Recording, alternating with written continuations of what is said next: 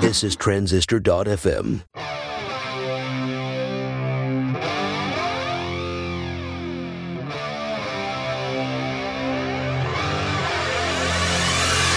Hello, hello, hello. Welcome to Product People. It's Thursday, and you know what that means. It's time for a new episode.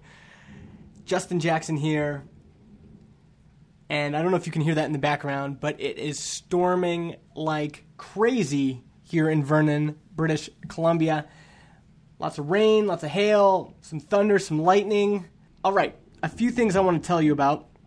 First, I'm releasing a new course based on my sold-out workshops called Build Your Own Audience.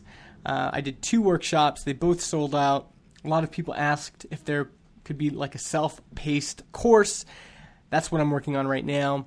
You'll be able to get more information on that at justinjackson.ca/audience. And that should be out July 29th. That's a Tuesday.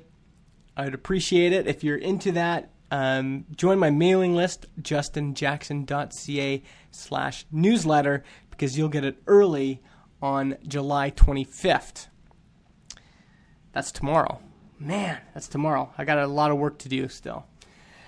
Second thing is productpeople.club.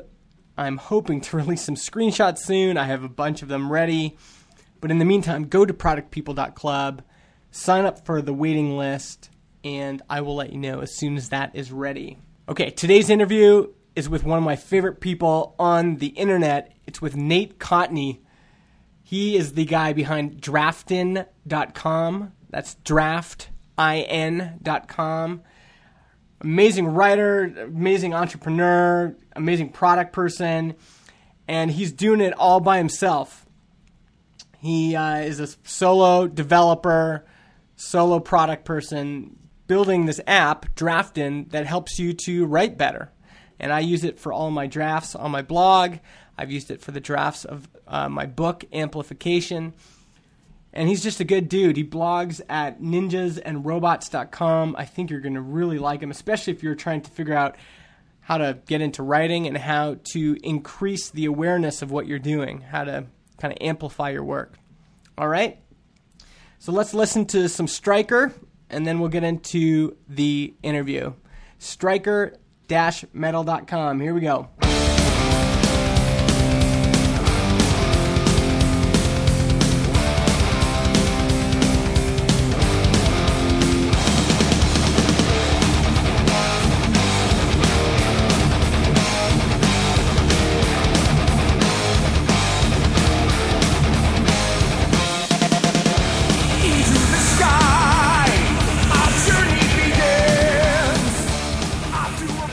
All right, so I am live. This is Justin Jackson here, and I'm live with Nate. How do you pronounce your last name? Cotney?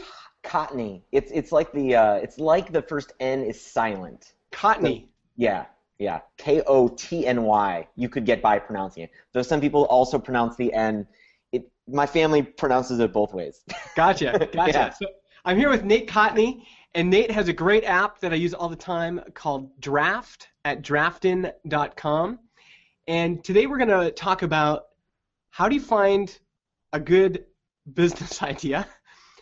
How do you validate that idea? Like, how do you know that it's actually something people will buy? And then also, how do you manage the marketing? How do you let people know about this thing that you've built? So, Nate, why don't we start? I know you've had some previous companies and some previous products. Why don't you tell us about those and how those came to be and what happened? Sure. My background is, I've been doing startup stuff for the last over 8 years now, almost maybe 9 years. I started my first business with Y Combinator back at the end of 2005, beginning of 2006. Oh, wow. A company called Inkling at inklingmarkets.com. It's still around today, still doing very well today. Does prediction markets, like wisdom of crowds kind of stuff. You set up a market where they just did the Oscars this last weekend or whatever. So, you can put a bunch of questions out there, kind of like who's going to win Best Actor, right, in a movie at the Oscars. And then you can place little bets on who's going to win. I think we got 17 out of 18 of them correct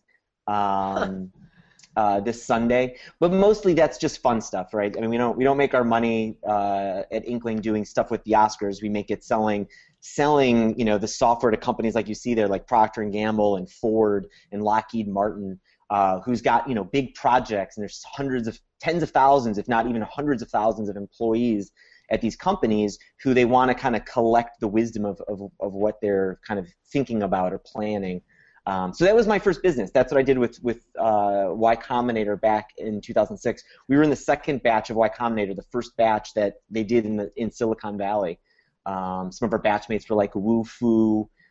So it goes quite back a ways. But anyway, Wow. that's my background. And then I wanted to do another startup, and so I went through Y Combinator again in 2011, the summer of 2011, and that went awful. That was terrible.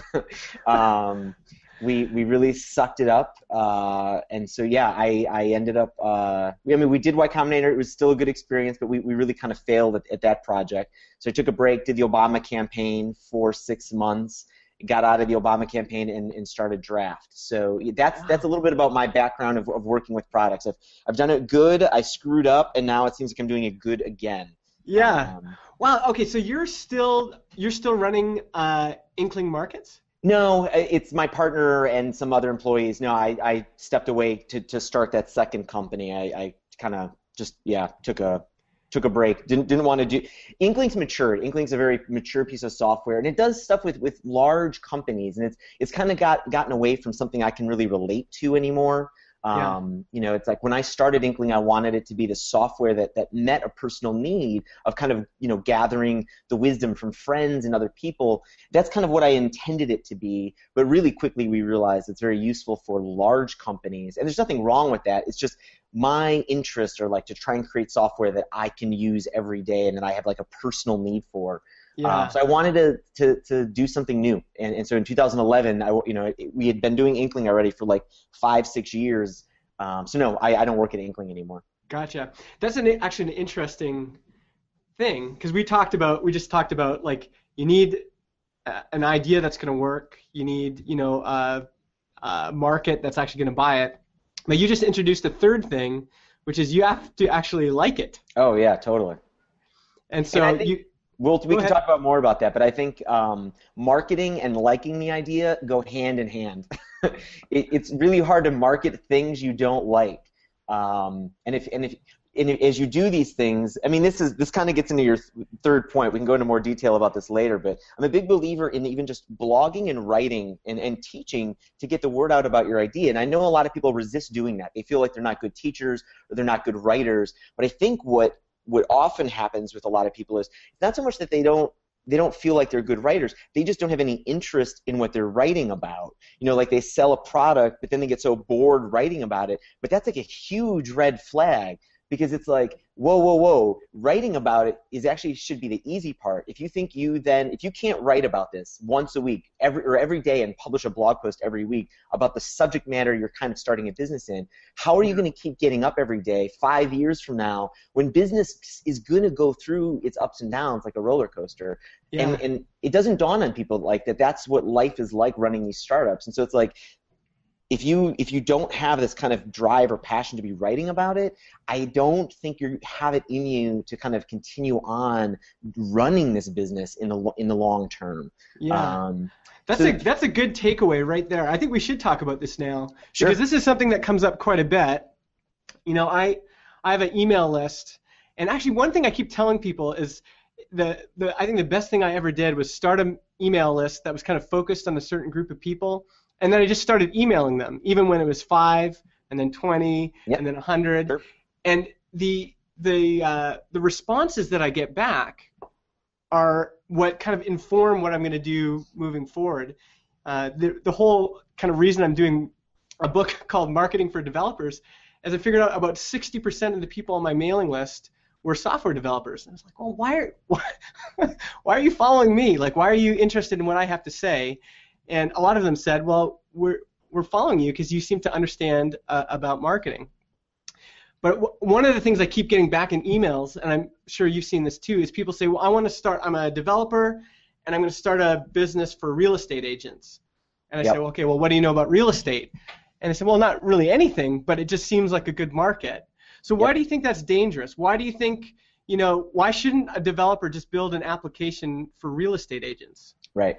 So it works out for people sometimes, right? And like I do see examples of it working, and some people can pull it off. There is no black and white in this. I think so. Whatever I say, I mean, it's all prefaced with like you can totally do the opposite of what I'm telling you, and you'll likely also be successful if you keep doing it and getting better at it and practicing it.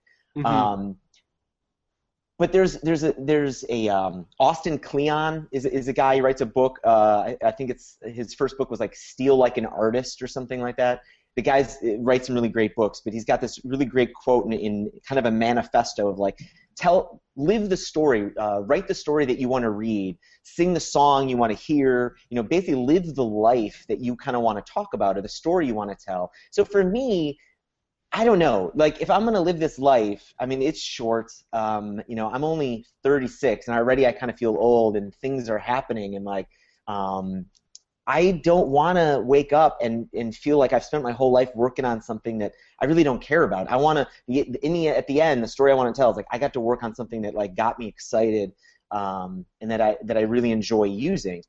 Anyway, that's kind of a tangent, but I think a big red flag, a big problem of working, say, as a developer on real estate software is if you don't like real estate software, there are so many bad things that are going to happen to you as you run this company. I guarantee you there's going to be bad things. I don't care how successful you are. Look at like the guys running like Airbnb, right? The guys running Airbnb, super successful. They've got millions of dollars. Their business is worth billions of dollars. And then bad things happen to them, right? I don't know if you remember, like it was like a year ago or 2 years ago, where like it was a huge press problem where like a house got like robbed. Some meth addicts were like basically destroyed a house that they rented, and it became a big deal. People started like worrying that is going to happen to you. Like some terrible thing is going to happen in your business and in your life as you run this business. And if you don't care enough, if you're just like in the real estate business just to be in the real estate business, but you don't care about it, it's going to be really hard to get through those moments. And what happened with your second company? Like you mentioned that it didn't work out. So what didn't work out with that second company? So this is kind of why I'm kind of passionate about this topic. So with Inkling came from a place where it was very much, I was very interested in creating kind of software to kind of gather the wisdom of friends and helping make decisions using kind of the wisdom of the crowds and tap into like even the friends I have around me. So CityPosh was the second company that I did in 2011 with Y Combinator. You can't even get to it right now at cityposh.com, even though my email, you can still get me on email, but the website doesn't even work anymore. But CityPosh was this thing where I created because I got interested in games, and I was very interested in, like doing Inkling, it's very much like a game, right? It's like a virtual stock exchange. There's a lot of kind of game mechanics in play. And we were doing this before game mechanics were even like a word anybody was using. But we just wanted to create this thing, and really quickly, it's just, I mean, the stock market plays like a game, right? Like you're placing bets, trying to win things. You're trying to score more points than another person. It just naturally kind of becomes a game. So I started getting really good at kind of just thinking about game mechanics and getting people interested in this stuff. So I just naturally was just interested in like, well, what more can I do with games? And so I just started making games and just kind of being interested in games, and so I started fooling around with creating my own games, and I started looking at like, what Zynga was doing and what other people were doing with games, popular games on Facebook. And I just started kind of exploring this topic. And like I saw that a lot of people were playing Bejeweled on Facebook, right? Yeah. The game where you're kind of matching jewels and I think Candy Crush is a lot like this game. You match a lot of these things and then the row disappears, right? Yeah. So I was curious, like, can I make one of these myself? And can I not do it in Flash? Can I make this just with HTML5? And I did it. And I'm like, oh, this is really cool technology. Maybe I can apply this to a business. And so we basically just started applying this to business. We created this whole suite of branded games. So we took like Bejeweled, this my version and made it so that you could stick your own images of whatever you wanted in it. So we could go to a company like The Gap and be like, give us images of your shirts and sweaters and dresses this season, and we will stick them in our version of Bejeweled or Candy Crush. So instead of playing with candy all day, people are going to be playing with images of your sweaters, hopefully giving you some kind of brand awareness. But so I don't know if you've been listening. You've been listening, but like a lot of little bits I've been saying here are basically the problem. Like I started with a technology. Like I was just interested in games, so it was just exploring games. And then I just wrote that down actually when you said that. That was like one of the things. I was like, okay. Yeah. And I didn't even tell you I really enjoy playing games. Like I was just telling you I was just looking at cool technology, right? I was looking at like how do people create games? Can I make my own game out of HTML5? All of this stuff is very interesting intellectually, right? As a developer, we're drawn to these challenges. Like, can I make my own version of Bejeweled in HTML?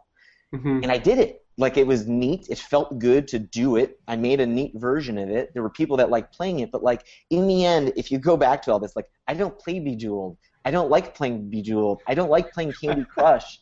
I don't mean to offend anybody that plays these games. I know people get enjoyment out of this stuff. But for me, like, I think they're a waste of time in many ways. I know people that I met doing this were playing hours a day. There's better things you can do with your life in hours a day than just play Candy Crush or play Bejeweled. If you're playing it as a distraction and you're trying to wind down from a hard day, obviously I do a lot of stuff like that too, but when you are playing a game like Candy Crush for 2 hours a day on and on and on and on, something is tipped and you gotta be doing something more productive with your time. Yeah. So you had two things there. And this is another thing we talked about. So why don't you think why can't you just take a really cool technology and make a company out of it? What's the danger there? So with City Posh, we made this really cool technology. We had all these games. It was very interesting, and it made people's eyes pick up because no one had ever seen something. It's kind of like Groupon 2.0. It was like, whoa.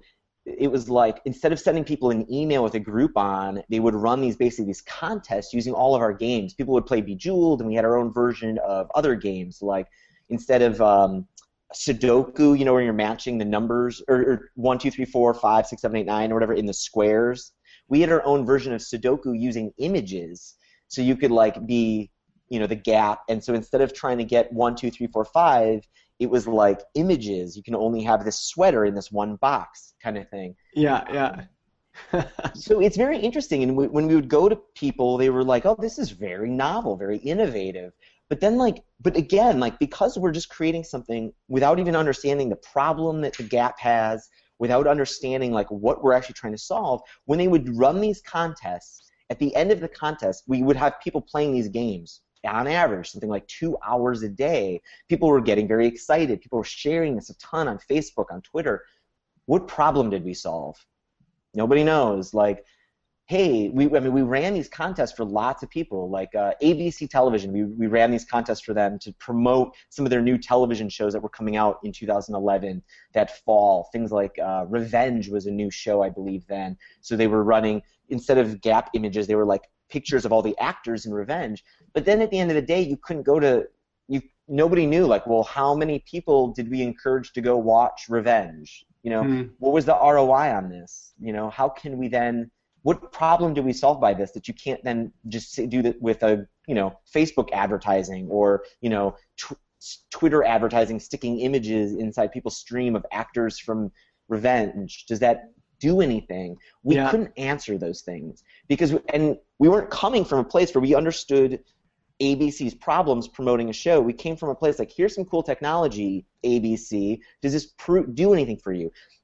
And that's not a terrible place to go if the technology can be built really quickly. You can work with ABC, throw it away, create something new for them. But for us, it was like we spent a lot of time creating a really sophisticated suite of games and technology. So then when it didn't work out and they don't need it, it's like a giant waste of time, a giant loss of time. So in the end, I mean, we made money, people were using it, but it was all just experimental. We couldn't find people who wanted to use it over and over and over again because it didn't solve any problem that they had.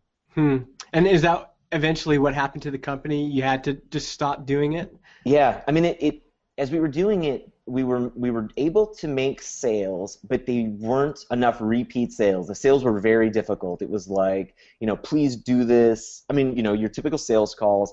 We would do a contest or whatever with all of our games, and then at the end of the day, after it was done, it was like, well, did that work out for you? And a lot of people were like, I don't know. And then so it was very hard to get a follow-up deal. I mean, if you can't get repetitive business and you're only selling these one-off experimentations to people, your business is going to be, you're not going to have enough runway to keep going forever. You're not going to keep finding enough people to just always keep experimenting one time. You have to come up with something that these people want to use again and again and again. Yeah. And so after that, you went to the Obama campaign. Was that because were you kind of burnt out at that point? Yes. So I tried a couple other things. I started fooling around with more stuff around promotions and contests. I started trying to kind of understand, I kind of realized my big problem was like spending too much time on a bunch of technology looking for problems. So I ended up trying to spend some more time kind of looking for problems. I ended up doing all sorts of little one-off things. Like I ended up helping a girl run her Shopify store. I just found her on Craigslist. I charged her, I forgot, like $25 an hour or something, and all I was doing was like resizing images. I took this job on not because I needed money. I mean, I already had some money in the bank from investors kind of, wanting me to do this next thing, but like I was just taking a really crappy job. I mean, it's not a good job to just be resizing images for somebody for their Shopify store. I mean, it's very, it's maybe a good job for someone in high school or just out of high school, like it's to understand this business, but I was doing it just to understand the problem someone has running a Shopify store and trying to understand her business, like what makes her tick. And she has so many more problems than running a promotion. Like her business problems were things like just managing events and selling stuff in Shopify and tying this stuff all together.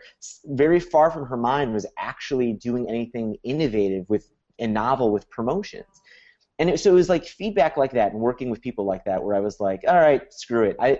I'm trying to find problems in the promotion industry and I'm not enjoying it. I don't think the people I want to help have these problems enough like I think they do. And so I was just, I got burnt out kind of thinking about it. Harper Reid, the CTO of the Obama campaign, is a friend of mine, and he asked me to come help kind of just at the right time where I was like kind of still trying to think about like what's next. I'm like, you know what, I have no idea what's next, so I'll take a break from trying to make money and come up with the next thing, and I'll just work for the campaign. It was nice. It was a nice break from the startup life, even though it was very hard to work for the Obama campaign. Yeah. Well, that's interesting because I think people get really stressed out about this stuff. Yeah. Like it's something that I think because there is kind of and who knows how long this gold rush has been going on, but there's this feeling like I just got to build something. I got to get in on this now. I might miss it. And there's a lot of people putting a lot of pressure on themselves. And it sounds like you took a break. And did the break help? Like yeah. I mean, so it's weird to talk about this stuff, right? Like, and I don't even totally understand the psychology of it. I mean, I'm a blessed individual, like I've been given many, many opportunities. I mean, a lot of it is because I'm working hard, but I realize like I've been in Y Combinator 2 times, like I have this network of people that like a lot of people don't have. Like I realize how lucky I am to have some of these things that I have. But when I do something and I make something and I put it out there in the world and it's not working, it feels awful. Yeah, like I mean, I wasn't the most happy individual when this stuff was going on. Like it doesn't feel good to also be trying to do. I'm trying to do my second startup where like I think I've succeeded my first time. I've created a business that's still around. It's profitable. That's growing. That pays people's salaries and careers. And I can't do it again. That sucks. Mm-hmm. There's something very I don't know, gut-wrenching about it that I don't know how to explain. Like, there's many worse problems in the world. I read the news like everybody else. Like, I realize I'm in a very blessed location, and there's very good things happening to me. But when I can't put the stuff together, it doesn't feel good. It feels awful. Mm-hmm.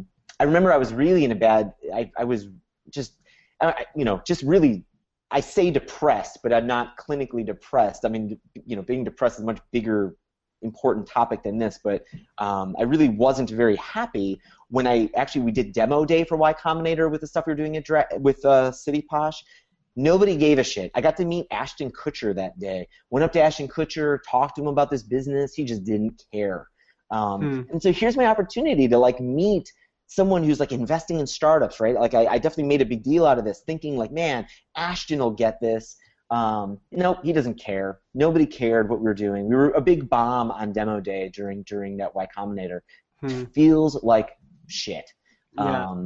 So no, taking a break, working on the Obama campaign where I don't have to worry about my own ideas anymore. I just kind of got to build cool stuff that people told me to build, and I just got to worry about like more kind of product development tasks. You know, like someone would be like, "Hey Nate, we need a quick way of kind of showing we've contacted this Obama supporter," because I was working on kind of like a CRM tool for the campaign. And so they needed we need a way to show that this person's been contacted or this person has been flagged for a follow-up. And so like people would tell me their problems, and I would just be like, oh, does this work? And I in a day I would turn some software around and show it to them. It's nice to work on software like that again, where it's like people are just kind of just telling me their problems and they want me to help them and make software to help them, and I just do it. I don't have to go looking for problems. I don't have to worry about making money from it. I just work on solving people's problems with software. It was a really great break. Yeah. Well, this is an interesting arc, and I think it's good to kind of explore all of that, because that's all kind of real, and some people have been battling for a long time and are still struggling and still waiting for the first break. Some people, I've heard that a lot of people get their first break and then they go to do something else, and there's so much pressure, like and I think sometimes what gets missed in all of this is the real life context. Like there's real life, we're real human beings, and this does affect us. Like if you bomb on demo day, that really hurts. Yeah. I think we need to have an allowance for being just human. So something I've been reading about lately that like I think helps put this a little bit more into perspective is everybody's familiar with Malcolm Gladwell's Outliers book, right? I mean, that like everything Malcolm Gladwell puts out, it's very well known, it seems. And so everybody, I think, even if you haven't read Outliers, is very familiar with this rule now of 10 years or 10,000 hours. And I think people are missing the point of it, and they just kind of hear about 10,000 hours, and they just think, okay, I've got to put in a lot of work. But there's more evidence. I don't think Malcolm went into this. I think it's based on some of the stuff Malcolm was touching on in his book. I'm not quite sure he talked about it, or if more people have kind of gone off and done the research. But there's a really great book I've been reading about.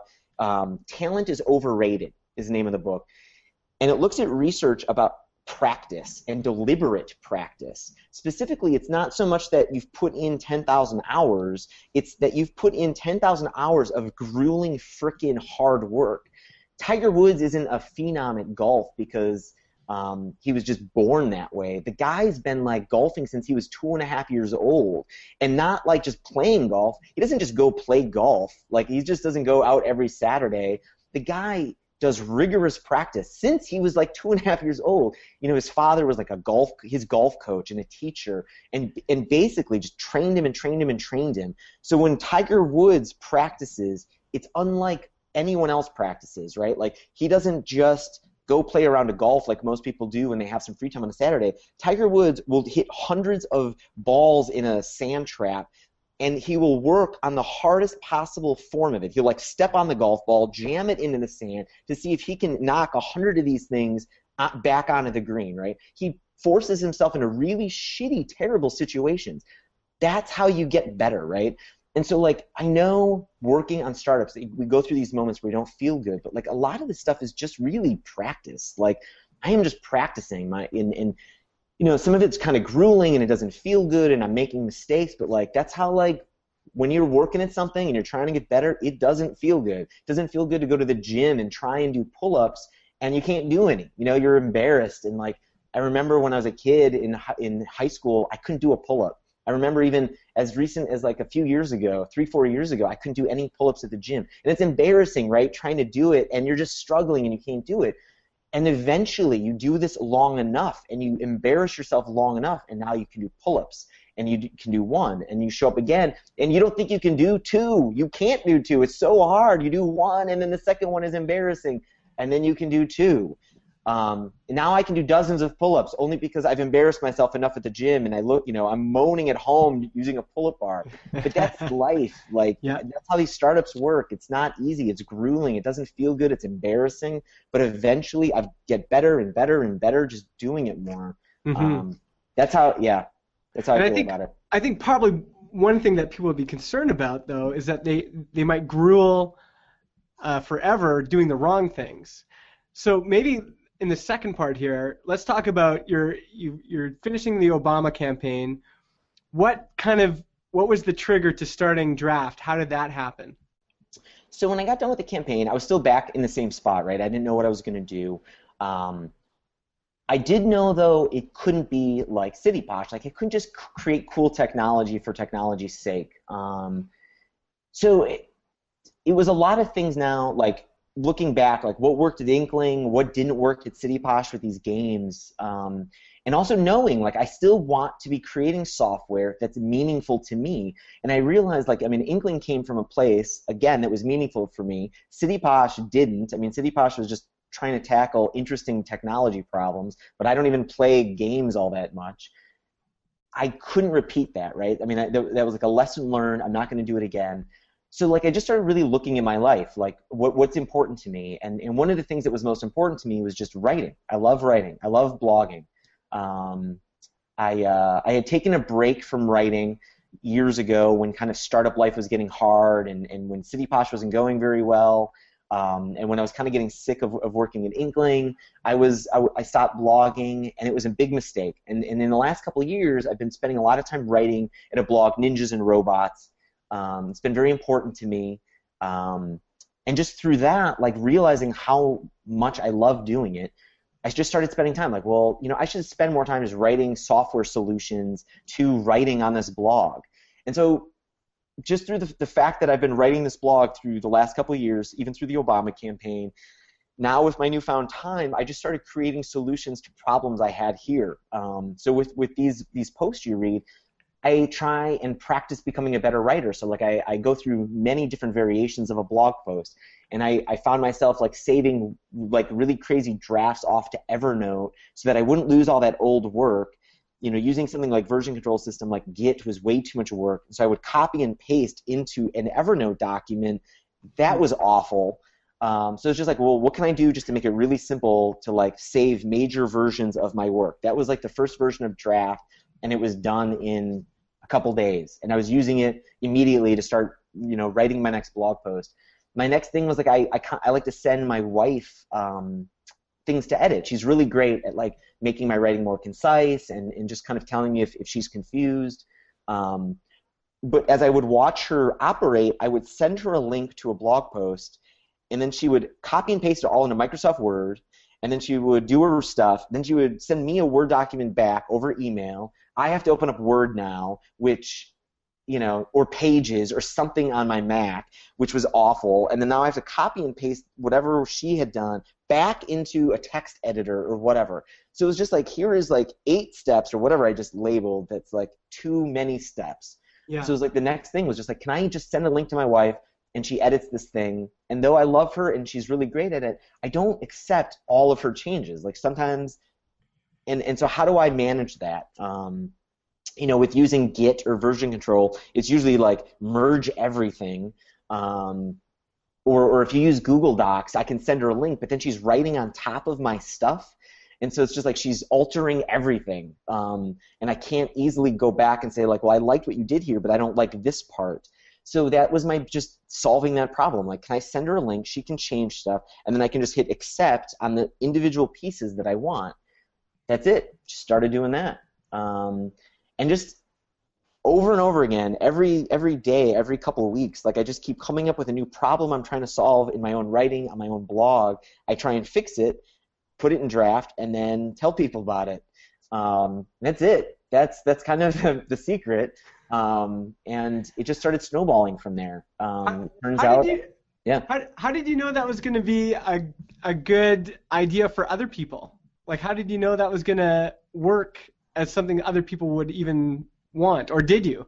Well, so now it's like I don't even really care, right? It's like when it was with City Posh, it was like it had to be something other people were interested in, or it won't make any money, and then it's just a waste of time. And it turned out nobody really cared enough about it, and so it was a waste of time and money. With Draft, it's like it doesn't even matter if nobody likes it. I like it, and it solves all my problems. So it's like, God forbid anything happens to it. Draft is doing really well right now, but it's like the core of the product fixes tons of problems I have in a way that no other software does. So if Draft can't, if nobody else liked it, that's going to still, it's going to suck, but at its core, I still have a product that makes my life better. And maybe I'm the only user. That's fine. It still makes my life better. And so I think a lot of people have to just keep practicing solving their problems. And you don't know if this stuff is going to kind of blow up. But if you get better kind of solving your problems, it's very likely, if you pay attention to the world, you have similar problems to other people. You are not the unique snowflake that you think you are. If you have a problem writing or blogging, there's other people that have that problem writing and blogging. Why did you choose this, though, as opposed to, I'm just thinking even about your life. Like, you could have chose marital management software. You could have chose, I think, do you have a dog? Yep, dog, cat, yep. Yeah, so you could have chose pet feeding management software. You know, there must have been something about this that you knew would be at least better than something else. That's true. So, like I said with City Posh, like it was like I guess I was like hurting from creating something that like I don't care about, and then no one else cares about. So like with Draft, I wanted to create something that I cared about deeply, that I am going to open up and use myself every day. And that I really enjoy using, and that was like the core priority. I mean, that's like the top priority. So you know, with dog feeding software, again, I mean, it's again something that's like, I don't, you know, I don't care enough about it. I think like, and I think a lot of this stuff, it's like, I don't know, dog feeding, you know, yeah, like I have actually a problem reminding myself my dog gets medicine in the morning and at night. And so like I try and use alarms on this thing to tell me to give it to her, and it's not ideal. Like it's not a great reminder system because it's like if I hit snooze or if I accidentally turn it off, like it's too easy to accidentally turn it off.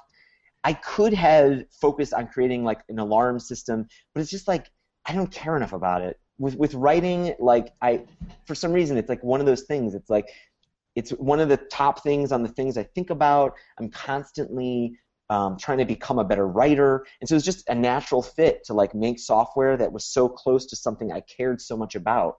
And then I practiced. A buddy of mine, Adrian Holovati, you know, a lot of people in the Python community know Adrian. He created the Django Python framework. He's a very famous guitar player too in the Django jazz music community, also on YouTube. The guy is brilliant.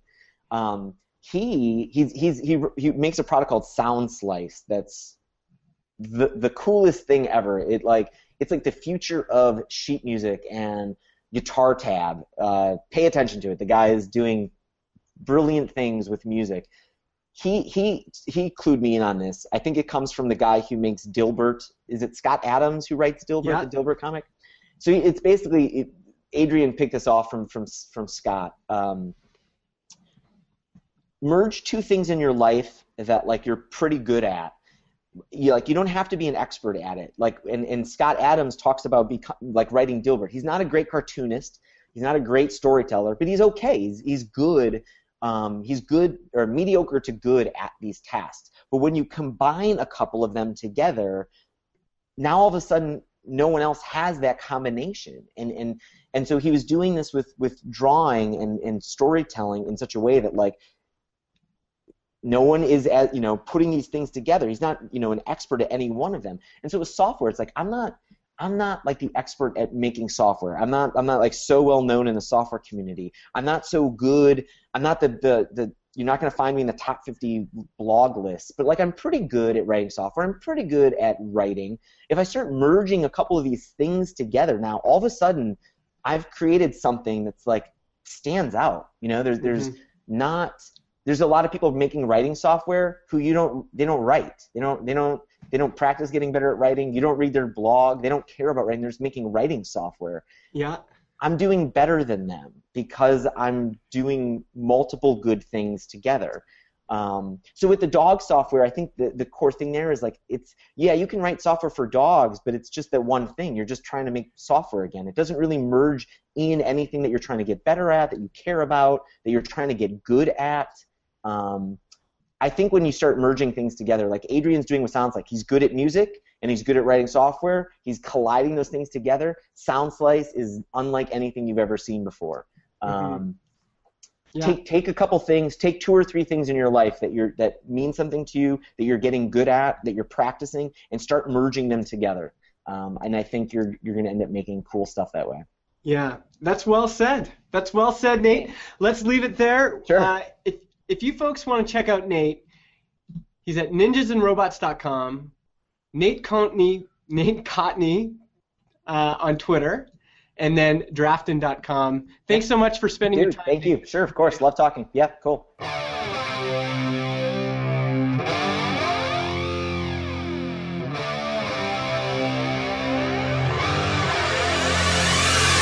All right. Wasn't Nate great? He is full of wisdom. Really enjoyed my conversation with him. Please, if you are interested in becoming a better writer, go to draftin.com and sign up and just start writing on there. Use some of the features. They have some built-in editing features where you can submit drafts to professional editors and they'll reply back. And reach out to Nate on Twitter. He's been really great at giving me good advice for my blog, justinjackson.ca. Like I've mentioned before, this was only half of our interview. And on productpeople.club, I'll be releasing the full-length video interviews for all of the new episodes, including this one with Nate Cotney, where he goes into even more detail on how he's built and grown Draft. If you like the show, this show right here, Product People, and you're listening on your iPod or your iPhone or on the computer, go to iTunes, search for Product People, and give us a nice review. It really helps the show get noticed, and the more people that know about the show, the more people that are listening to the show, the more product people will have building cool stuff. You can also follow the show on Twitter at Product People TV, and you can follow me, Justin Jackson, on Twitter at MIJustin, the letter M, the letter I, Justin, and justinjackson.ca/newsletter. Thanks again for listening. See you next week.